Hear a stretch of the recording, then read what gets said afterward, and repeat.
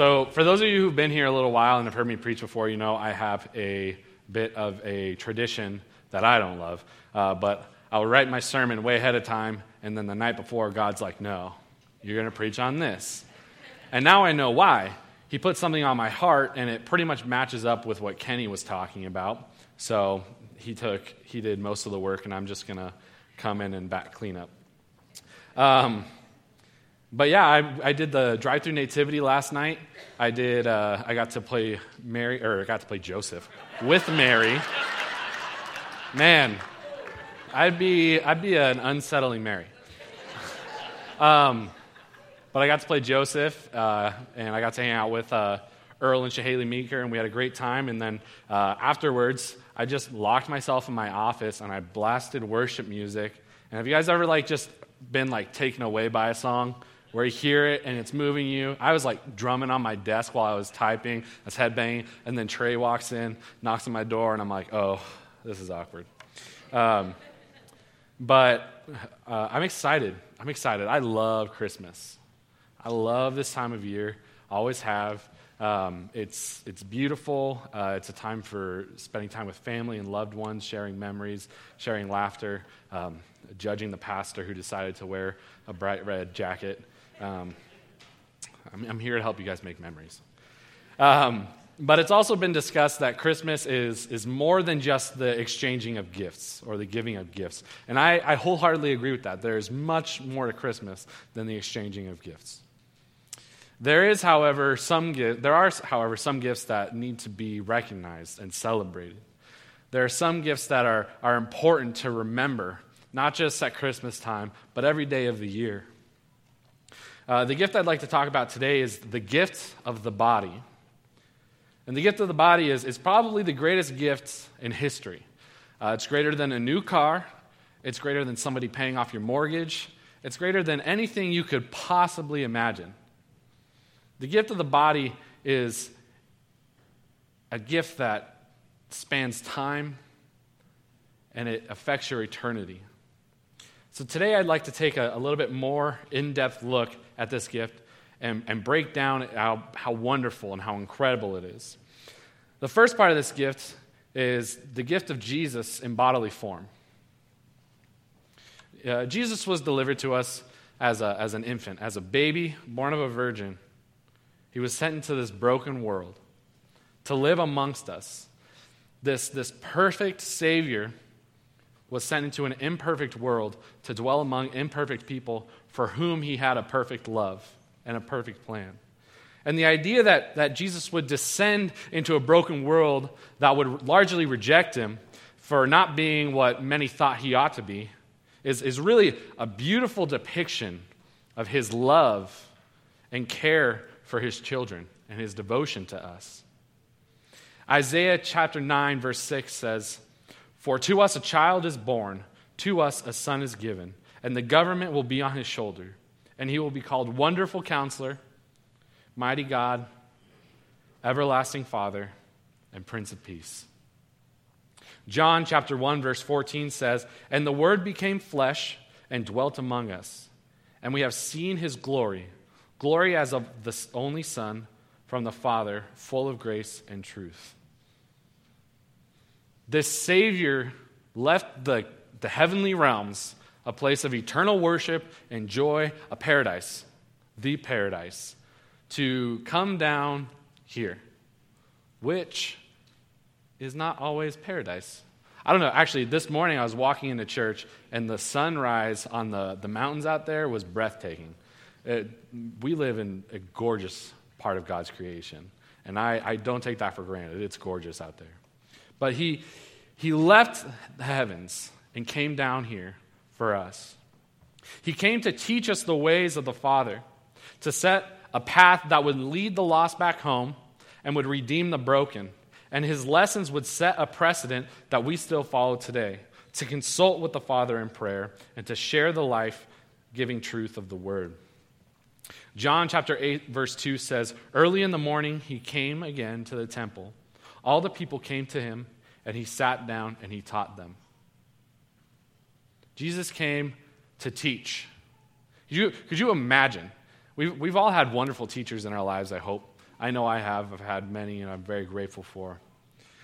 But could you imagine what it would be like to sit, not in a classroom, but at the foot of the Savior, to hang on his every word, to be able to bask in his glory, and just take in the word of God from the mouth of God.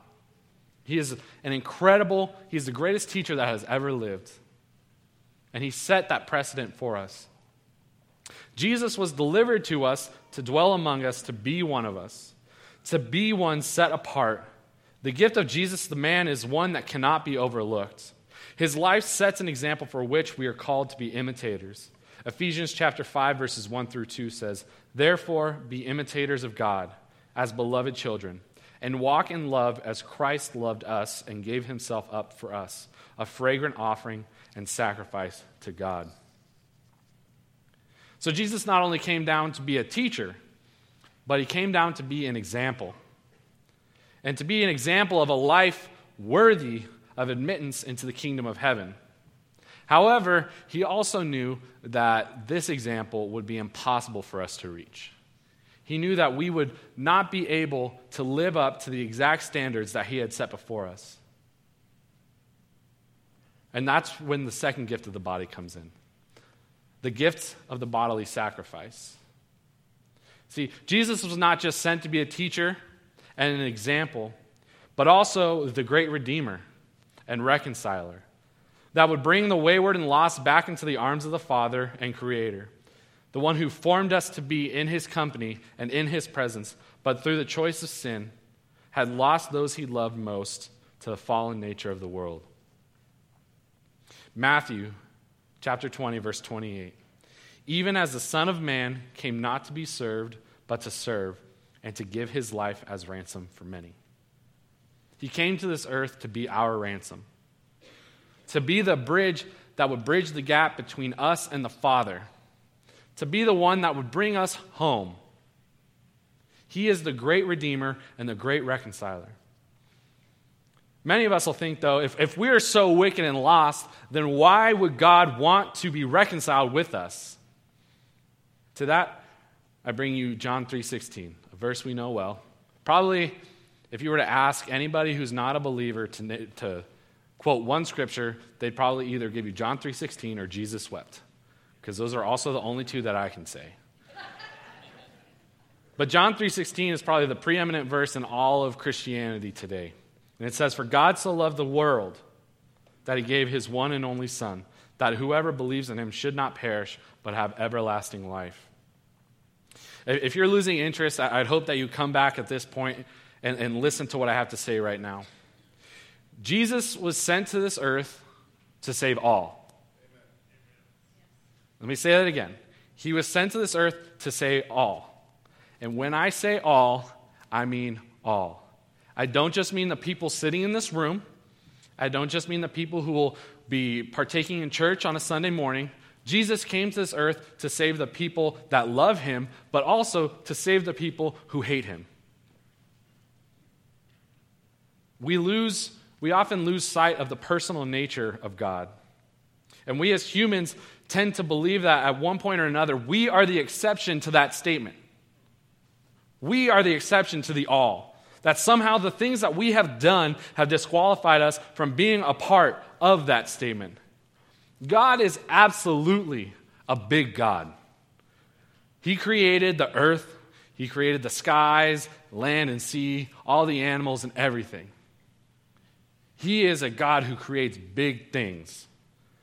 But just as he is a big God and a God of the big things, just as importantly, he is a God of the details. Psalm 139, verses 13 through 18. "For you created my inmost being.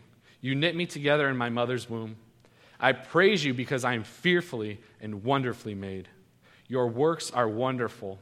I know that full well. My frame was not hidden from you when I was made in the secret place. When I was woven together in the depths of the earth, your eyes saw my unformed body.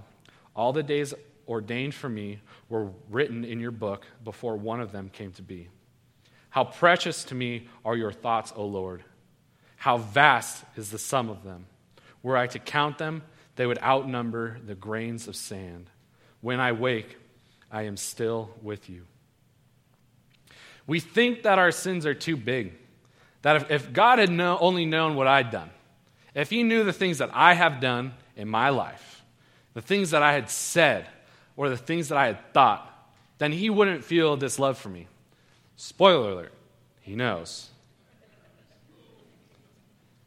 He knows all that you have ever done, all the evil you have ever done, every sin you have ever committed, every thought you ever had, every word you've ever spoken. He knows it all. And hear me now. He knows these things, and still he chooses you.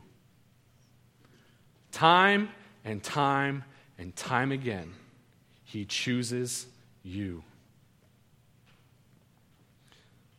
All that we have to do is turn around and choose him and accept him back. John chapter 14, verse 6 says, I am the way, the truth, and the life.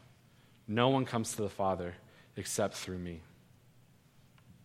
He says it very plainly there. We want you. We want you to be reconciled with the Father, and I am the way. I am the one who is coming to take your place. You know, it's been said before that it wasn't the nails that held Jesus on the cross. It's pretty powerful. He turned water into wine, he walked on the water, he raised the dead, did some pretty incredible things. I would think that it would be almost no thought for him to say, I'm done, it's cool, I'll get off the cross. He's a pretty powerful guy. I'm pretty sure it was within his realm of possibility. But instead, it wasn't the nails that held him there. It was the thought of you. It was his love for each and every one of us. Regardless of how we feel about him, his love for us held him on that cross. He chose us over his own life so that he could become the bridge that would bring us back to the Father. And guess what? It doesn't just end at the cross or the resurrection. We now get to the most probably overlooked part of the gift of the body, and that is the body of Christ, the church, his bride, us. We are the body of Christ. You see, we give our lives to Jesus, and before that, we are separate. We are individuals floating through this world, trying to make our own way, trying to figure it out. The moment that you give your life to Jesus, though, you join something so much greater than you could ever imagine. Not only are you joined together with the fellow believers in this room and in this church, in this region, you are now a part of a body with every believer who has ever proclaimed the name of Jesus Christ from now until eternity and from here to the ends of the earth. We're not alone. Not only will Jesus never leave us nor forsake us, we are never alone because we are surrounded by a body of believers. The fellow believers are a gift that cannot be overlooked. Ecclesiastes chapter 4, verses 9 through 12. 2 are better than 1 because they have a good reward for their toil. For if they fall, one will lift up his fellow, but woe to him who is alone when he falls and has not another to lift him up. Again, if 2 lie together, they keep warm. But how can one keep warm alone? And though a man might prevail against one who is alone, 2 will withstand him. A threefold cord is not quickly broken. James chapter 5, verse 16. Therefore confess your sins to one another and pray for one another, that you may be healed. The prayer of a righteous person has great power as it is working. In Galatians chapter 6, verses 1 and 2. Brothers, if anyone is caught in any transgression, you who are spiritual should restore him in a spirit of gentleness. Keep watch on yourself, lest you be tempted. Bear one another's burdens, and so fulfill the law of Christ. No one can make this walk of faith alone. You can't do it. From the very beginning of time, the very beginning of creation, God created man to be in relationship with him. And then he created us to be in relationship with one another through the body of Christ. You cannot do this alone. This walk is hard. If you choose to follow Jesus, it's not easy. You will fall, and you will stumble. It is important to remember to surround yourself with fellow believers who will be there to lift you up in prayer and in deed. To surround yourself with fellow believers who will take on your burdens as their own so you do not have to bear them alone. 2019 has been a year to forget for me, largely. My father got cancer. I had loved ones die. I had friends taken too early. I watched as people allowed trivial things to destroy their friendships, their relationships, and their lives. I felt a loneliness at times that was so profound that I truly believed that the Lord had left me. I struggled to preach the word to the students that I love because I questioned the very words that came from my mouth. I questioned once again if I was the right person to be here at Powell Butte. Am I qualified to lead not just my students, but this congregation, or even my wife? At one point, I became so overwhelmed that I sincerely considered ending my own life because it was all just too much. What pulled me out of it? Yes, prayer helped. Studying the Word helped. Seeking professional help definitely helped. They were all of vital importance. However, what carried me through was you, the body of Christ, my brothers and sisters. You who heard my struggles and lifted me up in prayer, who shared my burdens as if they were your own. Jesus has saved my soul, yes. But it was Christ's love through all of you that saved my life. I'd like to invite the band up. I'm going to be bold today and think that there are some of you out there who don't know Jesus. That there are some of you maybe who know him but have walked away. Maybe you need to recognize the gift of the body, receive the gift of the body, and become a part of the gift of the body. Maybe you need to hear that you are loved, because you are, or that you have value. You do, and it's more than gold. Or that there is a hope, one that cannot be lost. Or to experience peace that will not fail you.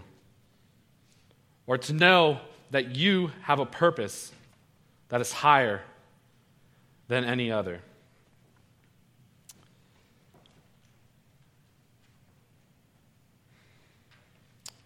If there are any elders in the room, I'd ask that you come forward because I'm going to ask that those of you who feel a calling on your heart